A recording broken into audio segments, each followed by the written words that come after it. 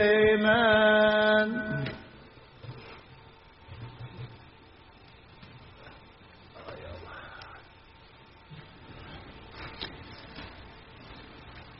بسم الآب والابن والروح القدس الإله الواحد آمين.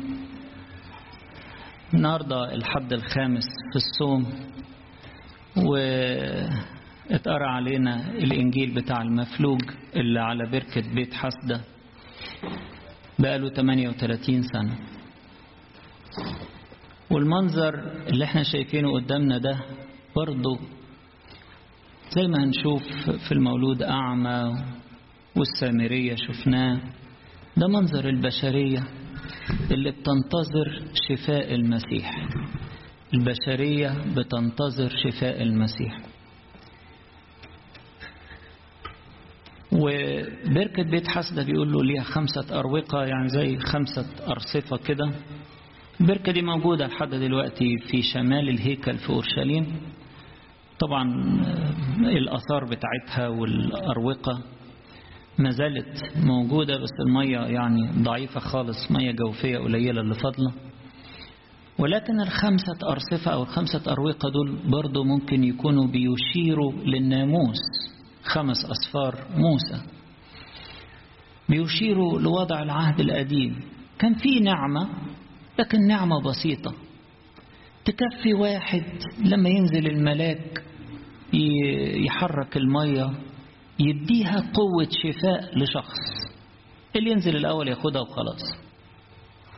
طب وفي العهد الجديد يقول جميع الذين لمسوه برئوا.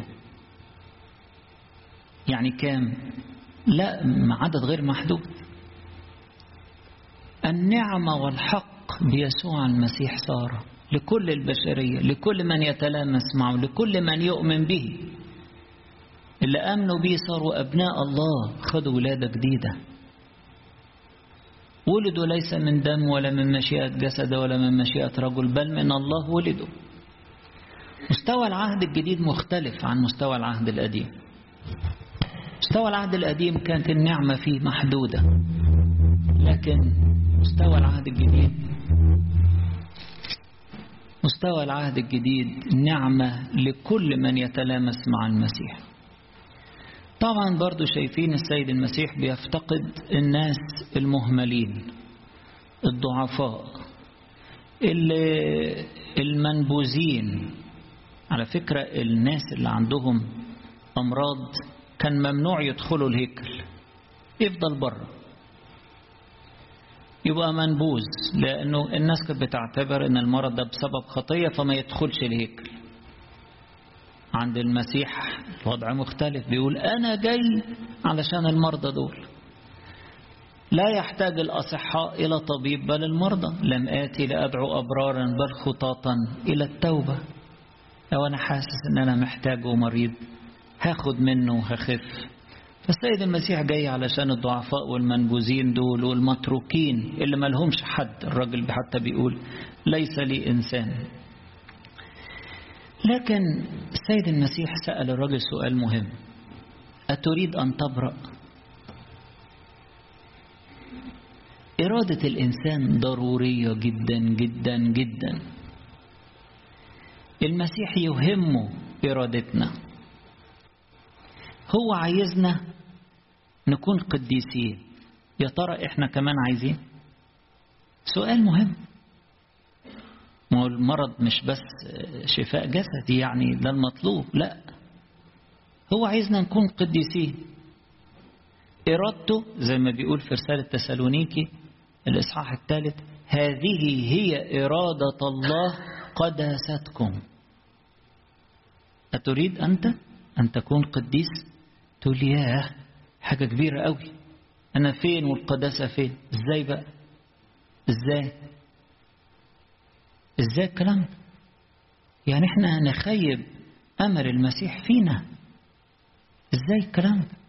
هو جايين علشان نبقى قديسين.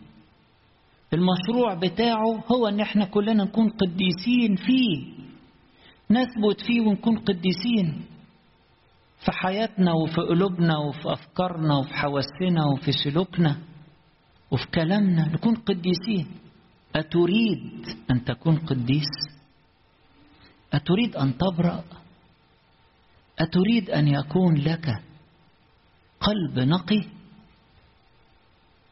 تقول لي دي صعبة. أقول لك هو هيدينا الإمكانية، ما دام إرادته قداستنا هيدينا الإمكانية. ما هو الراجل برضه ما كانش متصور، هو كان عايز يخف، ما لو قاعد ليه في المكان ده؟ بس لما المسيح قال له أتريد أن تبرأ، قال له أنا غلبان ماليش حد، ليس لي إنسان يلقيني في البركة متى تحرك الماء، بينما أنا آت يعني عايز يخف اهو. دي اللي دخلها في وسط الكلام بتبين إرادته، إنه عايز يخف، عايز أنزل بس ماليش حد، ينزل قدامي آخر ياخد البركة. السيد المسيح قال له طب إيه رأيك؟ أنا عندي بركة للناس كلها، مفيش تسابق عندنا، مفيش حد في الكنيسة بيسابق التاني، كل واحد له بركته الخاصة بس ياخد نصيبه. فاكرين الناس بتوع بني إسرائيل لما طلعوا من مصر وكان بيجي لهم المن كل يوم؟ في حد كان بياخد نصيب حد؟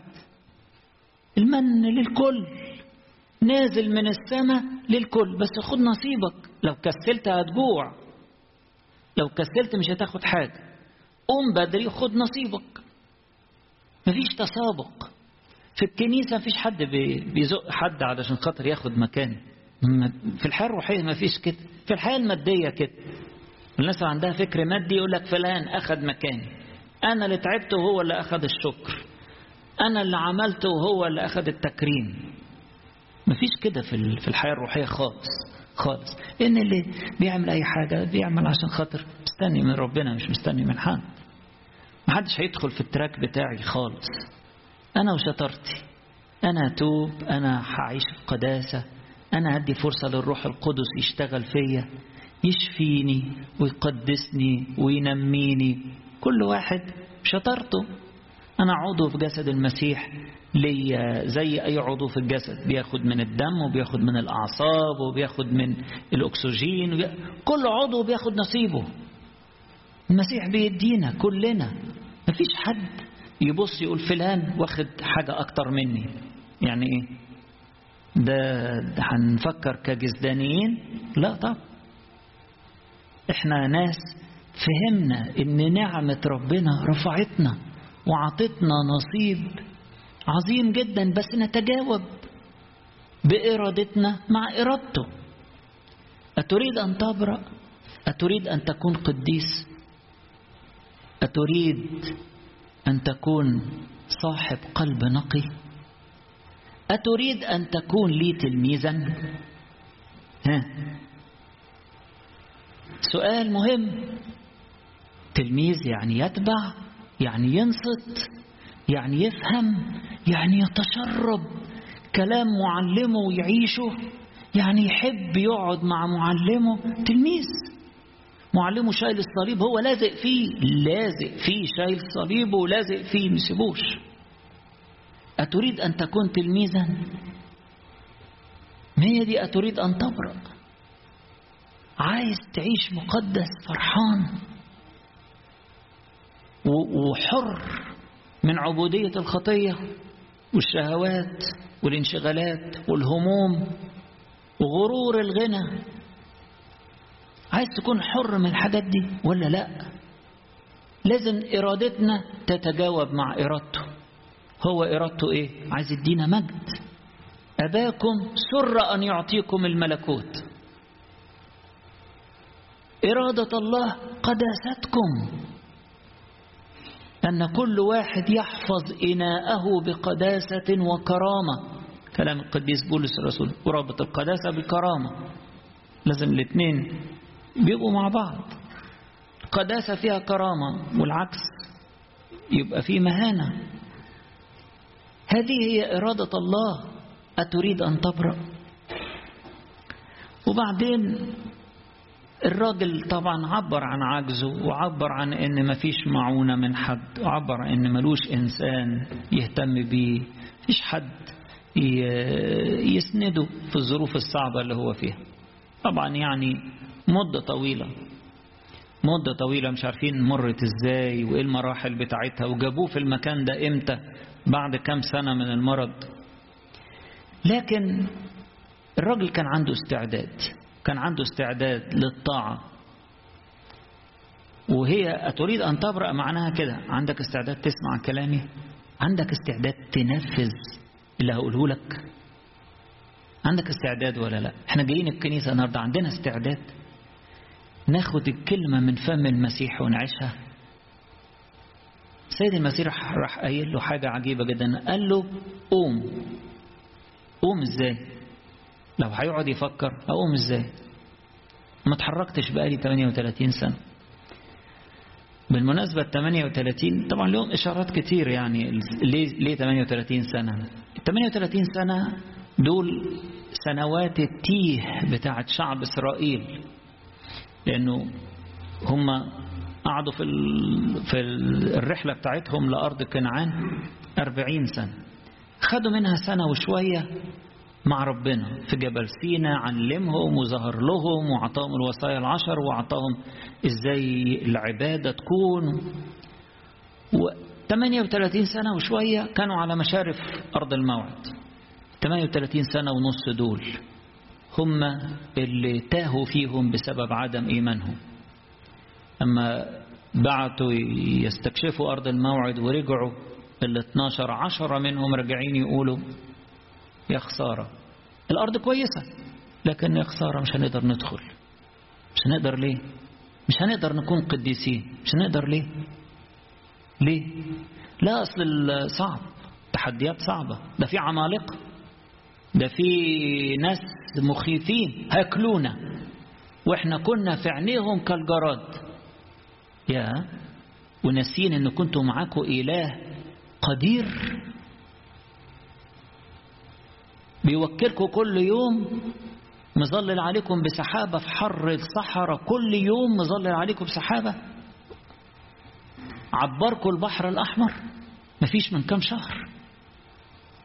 في إله يبقى معانا بالقوة دي ونخاف ونقول مش هنقدر؟ بسبب عدم الإيمان اترموا في الصحراء.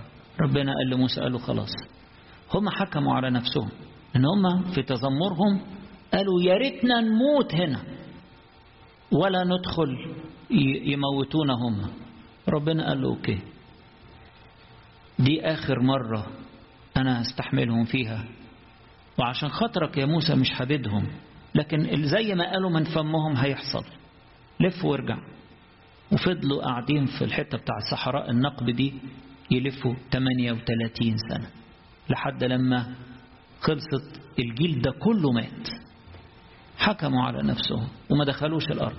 وربنا بعد كده قال لموسى، قال له ابتدي اتحرك ولفوا، هتدخلوا من ناحية الشرق على تعبروا نهر الأردن. وفعلا اتحرك. في 38 سنة دول إشارة للإنسان اللي غرقان في عدم الإيمان، غرقان في الخطية، وثمرة الخطية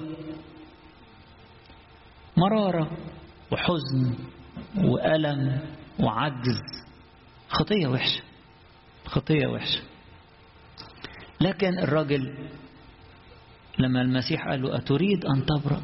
عندك استعداد تكون لي تلميذ؟ عندك استعداد تسمع كلامي وتنفذه؟ عندك استعداد تكون قديس؟ عندك استعداد لحياة جديدة؟ تقول لي ممكن. أيوة ممكن. نبتدي حياة جديدة النهاردة؟ أيوة نبتدي. عندك استعداد لحياة جديدة؟ نستغنى عن الحاجات القديمة والعادات القديمة، الحاجات الوحشة اللي موجودة ساعات سايبينها في البيت، أو بنطلع عليها، أو بنختلط بحاجات وحشة. عندنا استعداد لحياة جديدة ولا لا؟ فالشفاء دايما مرتبط بالإيمان ومرتبط بتنفيذ الوصية.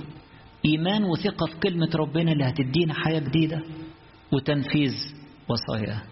وبالفعل استعاد صحته، استعاد قوته، وشال السرير. حاجة عجيبة خالص، يقول لك قم احمل سريرك. إشارة إن الإنسان تشدد، الوضع اتغير بعد ما السرير اللي كان شايله بقى هو اللي شايل. بعد ما كان هم على الناس بقى هو اللي بيشيل المسؤولية بتاعته وبتاعت الآخرين. بعد ما كان بيتخدم بقى هو اللي بيخدم. بعد ما كان في حالة شلل بقى في حالة حركة. بعد ما كان في حالة ركود واستاتيكية كده بقى دايناميك وإيجابي مش سلبي. بداية جديدة في اتجاه جديد. حاجة كمان مهمة جدا علشان احنا نبقى فاهمين، الكنيسة بتحط لنا الفصول دي لأنه كان رحلة الصوم كانت رحلة إعداد للموعوظين. فدايما هنلاقي إشارات للمعمودية. السامرية في ماء، والمخلع هنا في ماء، والأسبوع الجاي برضو أحد التناصير هتلاقوا المية بتاعت اللي غسل بيها المولود أعمى وجهه. فالمية هنا إشارة واضحة للمعمودية. والمعمودية فيها شفاء، فيها حياة جديدة، وتتجدد بالتوبة كل يوم. قوة الإماتة اللي احنا خدناها في المعمودية لما متنا مع المسيح بنموت بيها الأهواء والشهوات والكراهية والحسد والغيرة الوحشة والشهوات في أمور عالمية كلها تزول. قوة الإماتة دي اللي خدناها في المعمودية بنعيشها كل يوم، وقوة الحياة والغلبة بنعيشها برضو كل يوم. فالمعمودية حياة جديدة. منظر الراجل ده طالع بقى مش من معمودية بركة بيت حسدة، لا، ده معمودية المسيح. طالع من تحت ايده جديد، في قوة غير عادية. المعمودية كده أساسية للخلاص، لكن تنبيه السيد المسيح ليه ما ننساهوش. قال له لا تعود تخطئ لئلا يكون لك أشر. يعني ايه؟ يعني المعمودية ما بتعصمناش من الخطأ، نخلي بالنا. مش نقول اتعمدنا يبقى خلاص احنا خلصنا، لا، نخلي بالنا، نخلي بالنا. الفخاخ منصوبة، محتاجين نثبت في المسيح ونمشي بالظبط زي ما بيقول لنا حسب وصيته. شايلين الصليب، الصليب هيحمينا، الصليب هيربطنا بيه. عشان كده قال له تشيل سريرك، حياة جديدة، ولكن خلي بالك لا تخطئ. بعد ما الإنسان يتعمد ويعيش مع المسيح وبعد كده يرجع يحن للخطية ويحن للقبر اللي قام منه، وبعدين النهاية تكون وحشة جدا، لا يكون لك أشر. فالمعمودية مش بتعصمنا من الخطأ، هي لازمة للخلاص، لكن لازم نخلي بالنا نحافظ على نفسنا في الحياة الجديدة المقدسة اللي وهبها لنا المسيح. واضح هنا الخطية أصابت الرجل ده بالشلل، وبتصيب كل إنسان بالشلل. مش قادر يصلي، مش قادر، لا، ينفض الخطية. المسيح النهاردة بيقول له لك أقول قم، قوم ابتدي صلي. سفر حزقيال بداية السفر مهوبة جدا. اللي بيبتدي أول في إصحاح في حزقيال بيلاقي رؤى. حزقيال بيشوف مجد ربنا وبيوصف حاجات مش عارف يوصفها، أوصاف عجيبة الشكل، بكرات نار ومركبة شاروبيمية ومجد إلهي عليها. ففي آخر الإصحاح يقول وقعت على وشي من كتر المجد اللي أنا شفته. فيجي ربنا يقول له إيه؟ يقول له قف على قدميك فأتكلم معك. بيطمنه كده وبيشجعه، يقول له عايز أكلمك، أنا هنتصاحب يا حزقيال، أنا يا رب ولا حاجة، أنا تراب ورماد قدام مجدك. قال له لا، بس أنا هنزل كده لمستواك ونتكلم.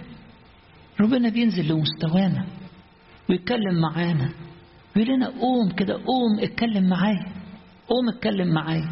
ما دي وقفة الصلاة، لما نقف كده في المخدع ربنا بيقول لنا قوم اتكلم معايا، قوم كده، وانا هحرك في قلبك ينابيع دموع، هحرك في قلبك عمل الروح.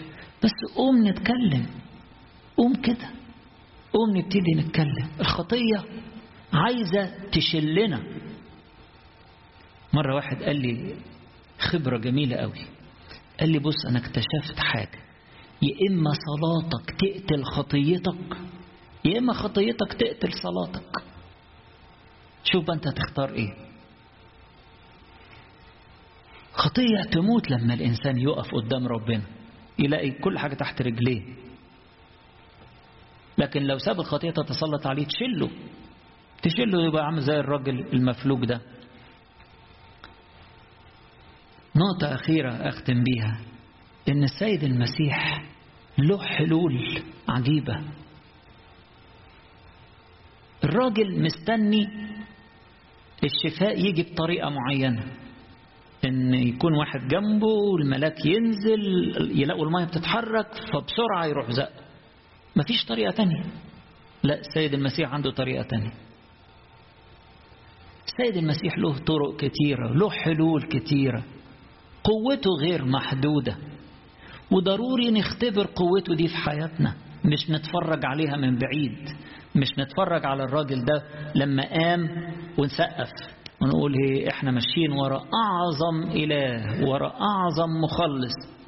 مش كفاية كده، لازم نختبر قوة المخلص ده في حياتنا الشخصية. ده مهم جدا، ونطيع كلامه حتى ولو يبدو غريبا.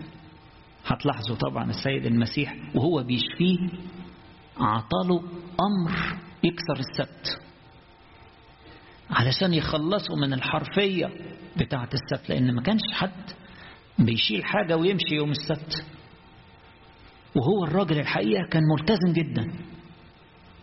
لما الناس بدأت تبص له يمين وشمال، طبعا السبت عند اليهود حاجة فظيعة بسبب تعليم الكتبة والفريسيين الحرفيين اللي بعدوا تماما عن جوهر الوصية، وعمالين يلقنوا الناس ويتعبوا ضميرهم. اوعى تتحرك اكتر من كام خطوة، اوعى تعمل كذا، اوعى تعمل كذا، اوعى تنور نور، اوعى. كل دي حرفيات بعيدة تماما عن جوهر الوصية. فالسيد المسيح رعطيله أمر وهو بيشفيه انه يكسر الوصية، مش يكسر الجوهر الوصية لكن الشكلية بتاعتها. الشكلية اللي ملهاش معنى. الراجل الحقيقة سمع الكلام بالظبط وفضل ماشي شايل السرير. طبعا ايه، انتقد وبهدلوه، قالوا له ايه ده، لا يحل لك. قال لهم بصوا انتوا ما تتكلموش خالص، اللي شافاني هو اللي قال لي كده، انتوا ما تعرفوش حكايتي، انتوا ما تعرفوش القوة اللي انا فيها دلوقتي، اللي انا مش مصدق نفسي بمجد ربنا وانا شايل السرير كده، مش قادر اصدق نفسي، ده انا مرمي بقالي 38 سنة. ما تقعدوش تقولوا لي سيب السرير وانزل، انا هسمع كلام الراجل اللي اعطاني القوة دي، هسمع كلامه. قالوا له مين؟ قال لهم ما مش عارفه، ما تعرفتش عليه لسه، بس انا اختبرت قوته في حياتي. ودي نقطة مهمة، ان احيانا يكون لسه المعلومات بتاعتنا ناقصة.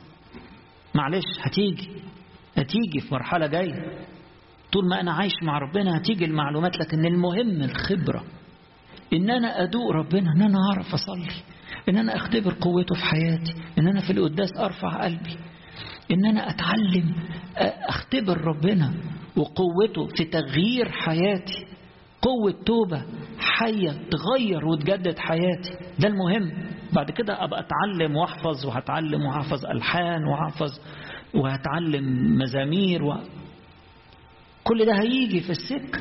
بس انا يعني الراجل ما كانش يعرف المسيح، بس قوة المسيح ظهرت فيه وهو تمسك بيها وقال هو ده إلهي لنا أتبعه. وراح دخل الهيكل، طبعا مزقطط، دخل الهيكل وبدأ يدخل سليم بقى. كان الأول ممنوع أن يدخل، زي ما قلت إن كانوا المعاقين، زي مثلا الراجل اللي شافاه بطرس في أعمال الرسل، كان قاعد عند باب الهيكل ما يدخلش، الأعرج ما يدخلش. لكن لما بطرس قومه وقال له باسم يسوع الناصري قم وامشي، الراجل نط وبدأ دخل الهيكل يرقص معاهم، ويقول لك يطفر ويسبح ربنا وفرحان، لأن أول مرة يدخل الهيكل محروم يا عيني.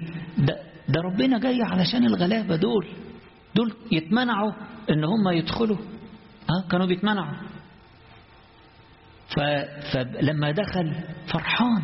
وده برضه يدينا إشارة زي ما قلت للخطية اللي بتحرم الإنسان من الدخول إلى مقادس الله، بتحرم الإنسان من التمتع بعشرة ربنا، لأن ما فيش شركة للنور مع الظلمة. مش هينفع ده مع ده. تقول لي مش بدوق ربنا. ندور، فتش نفتش ونواجه نفسنا، نفتش ونشيل الخطية من حياتنا. واحد أشوف أنا بقالي قد إيه ما حسبتش نفسي، بقالي قد إيه ما قعدتش مع أب اعترافي، بقالي قد إيه ما واجهتش نفسي وأنا عارف إن في حاجات مش مظبوطة. وبعدين ما دي هتحرمني من التمتع بربنا. عشان كده أنا مش قادر أحس بيه وأفرح بيه.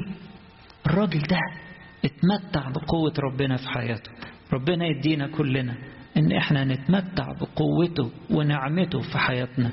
يقول لنا قم احمل سريرك وامشي. نتمتع بقوة القيامة اللي موجودة جوه كلمته. قوة قيامة وحياة جديدة تدخل حياتنا وتدينا تغيير ومجد وفرح وانطلاق وحرية. ولربنا كل مجد وكرامة إلى الأبد.